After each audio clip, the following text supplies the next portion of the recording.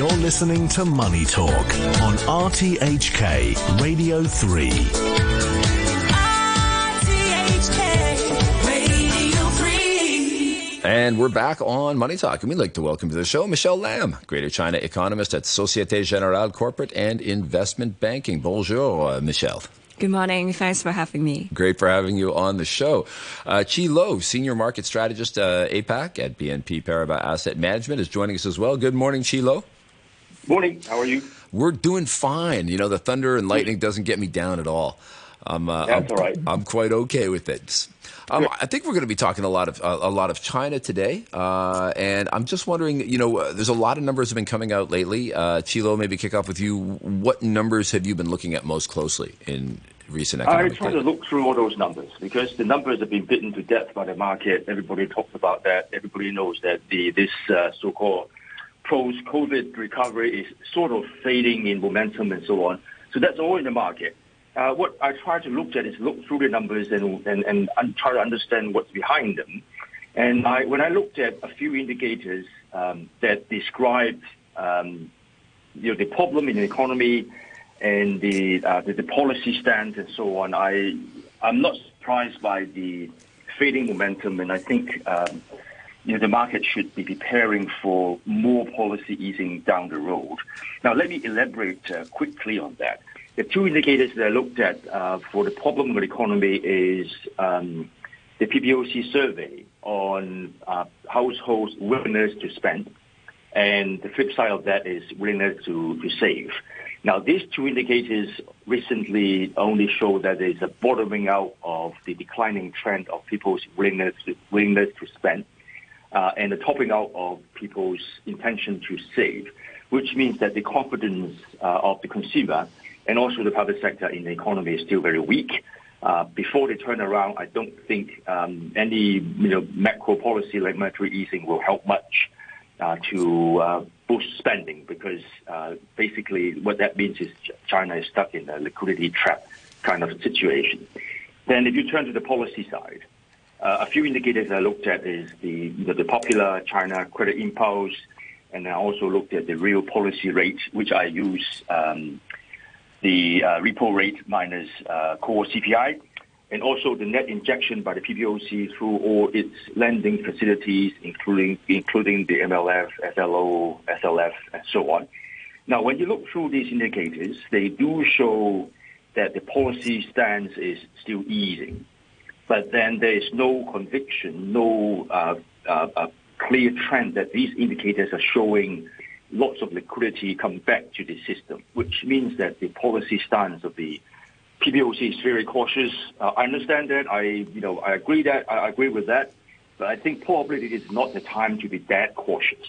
So my conclusion is that with confidence not coming back yet, and the economic momentum for recovery is fading, is slowing down, unless there's something down the road that popped up the economy. Otherwise, I believe the Chinese authorities will have to get into more aggressive easing. Okay, well, Sheila, I hope that's not your only conclusion. I mean, we got another 10 minutes of you on the show. But, Michelle, what do you think? Do you buy this big picture that Chilo is selling about maybe a lack of commitment to providing liquidity to the market? What are you thinking? I think that is the market's concern. And actually, the similar indicator that I've been also paying attention to is the household deposits. And if you look at the household deposits as a percentage of GDP, actually in the first quarter, it's just continued to keep rising.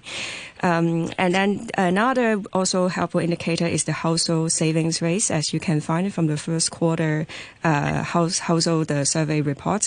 Also is released together with the GDP reports.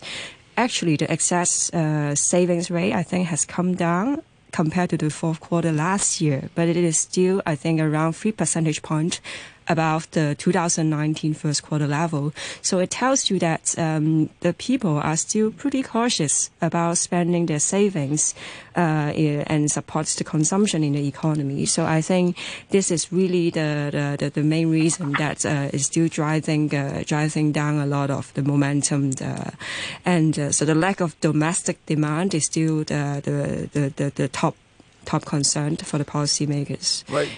Okay, so I mean, if you're worried about excessive savings in household, but I mean, if there was excessive debt, we'd have a problem. Do you kind of have a Goldilocks, kind of the perfect place where there's not too much debt and not too much savings? At the same time, for sure, the household debts as a percentage of GDP or percentage of income are actually stabilizing. But we've been talking about how consumption rebalancing is very important for the economy. So I think this adjustment has probably gone too far. Gone too far in the direction of savings? Yes. Okay, and Chilo doesn't see a lot of policy direction towards, maybe stimulating the economy. Are you aligned with that as well? Do you see something the government could be doing to get people to get out there and spend more? Yeah, I think down the road, the policymakers need to do more. And actually, after the bad data that's released last week, we've now changed the call for the policy forecast. We now expect more policy rate cuts and our cuts from the PBOC.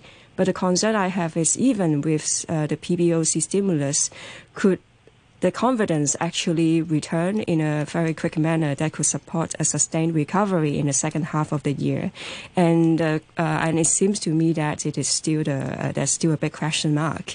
And on the fiscal policy side, I think there's more room for the government to do more. But based on what we learned from the March MPC and also the April Politburo meeting, I think the stance from the government is still rather conservative. It seems that they're still trying to buy more time to see how the normalization is going on, and probably I think down the road when we have the Politburo meeting in July, maybe we will see a change of stance of the policymakers to begin with more easing to support the economy. Yeah, Chilo, are you aligned with that story on interest rates? I think the market has priced in very cautious interest rate cuts, one, maybe at most two. And the interest rate cuts predicted by the market are only, one of those three or four interest rates that, we have to follow, the LPR, the MLF, and so on. I'm looking at a picture that's out of consensus, which is not priced in the market. I could be wrong, but also I could be right. My story is that, as I mentioned earlier, because there's not enough policy stimulus to turn confidence around, and if the economic momentum continues to fade, I think Beijing will be pushed towards the corner that they have to ease more aggressively, meaning not just cutting one or two interest rates, but cut all the interest rates that is relevant to liquidity at the same time, including the RRR, including the LPR, the MLF, the FLF, and all those things. They have to do it all together to get the message out very strongly that the government is behind growth. So far, we haven't seen that done, and this is our consensus. This is not priced in the market. But if and when that happens, I think that would be a very great surprise for Chinese stocks. That would be a very powerful rally under that scenario. Michelle, in a recent report, you said that, it sounded like you were talking about almost a mental cultural state. You talked about a deleveraging mindset and a more permanent loss of animal spirits. Is that just for the consumer market, or does it extend into the corporate world? Are bosses in that way of thinking, too, that their companies should be reducing debt? And do you think they've lost their animal spirits in the corporate world? I think it's really referring to the scarring impact from the pandemic over the last 3 years, that there has been a lot of uncertainty, and there also the damage to the balance sheets. And it just needs time for the people's confidence to come back, and for the government to roll out more support for the private sector to provide more policy and stability for them to be able to conduct business going forward. I do think that if you look at the fixed asset investment data last week, there seems to be a lot losing momentum in the manufacturing investment, and also the industrial profits are still tanking in the very deep negative territory, and I think these are also not very supportive for the business confidence for now. And I mean, if the Chinese economy is not perking up the way it was kind of expected to at this point, Chinese manufacturers and exporters, they're not really looking to pick it up on the American side, are they? Because everybody's talking about a recession on the other side of the pond. I I think what's interesting right now is that if you look at the export data for China, it's actually not doing so badly. In the April, actually, it's still expanding the 8% year on year. Of course, there is a low base effect, but actually, even in the first quarter, there has been a pretty strong rebound unwinding from the COVID shock in the fourth quarter.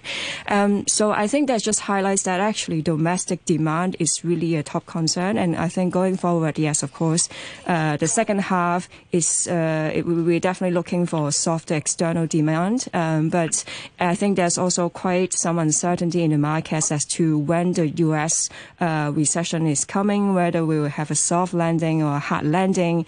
And at the same time, we are also seeing some structural drivers that's supporting Chinese exports, such as more exports to the Asian economies and also very strong export in NEVs and renewable energy products that could also provide some resilience to China's exports. Gotcha. Chilo, you're an Asia Pacific guy. What's your take on this export story to Southeast Asia and whether it's specific countries or specific products that China's exporting? Take your pick.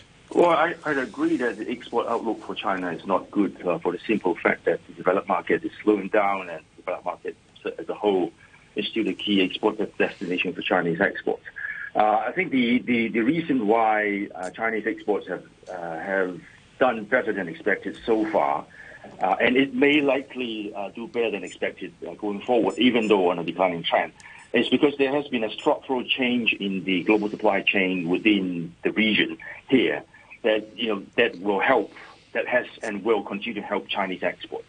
Now, this supply chain change is that over the past 10 years or so, there has been an increasing amount of Chinese exports going down to Asia, especially ASEAN, supplying the Asian region with inputs which the region uses to produce exports and sell to third markets.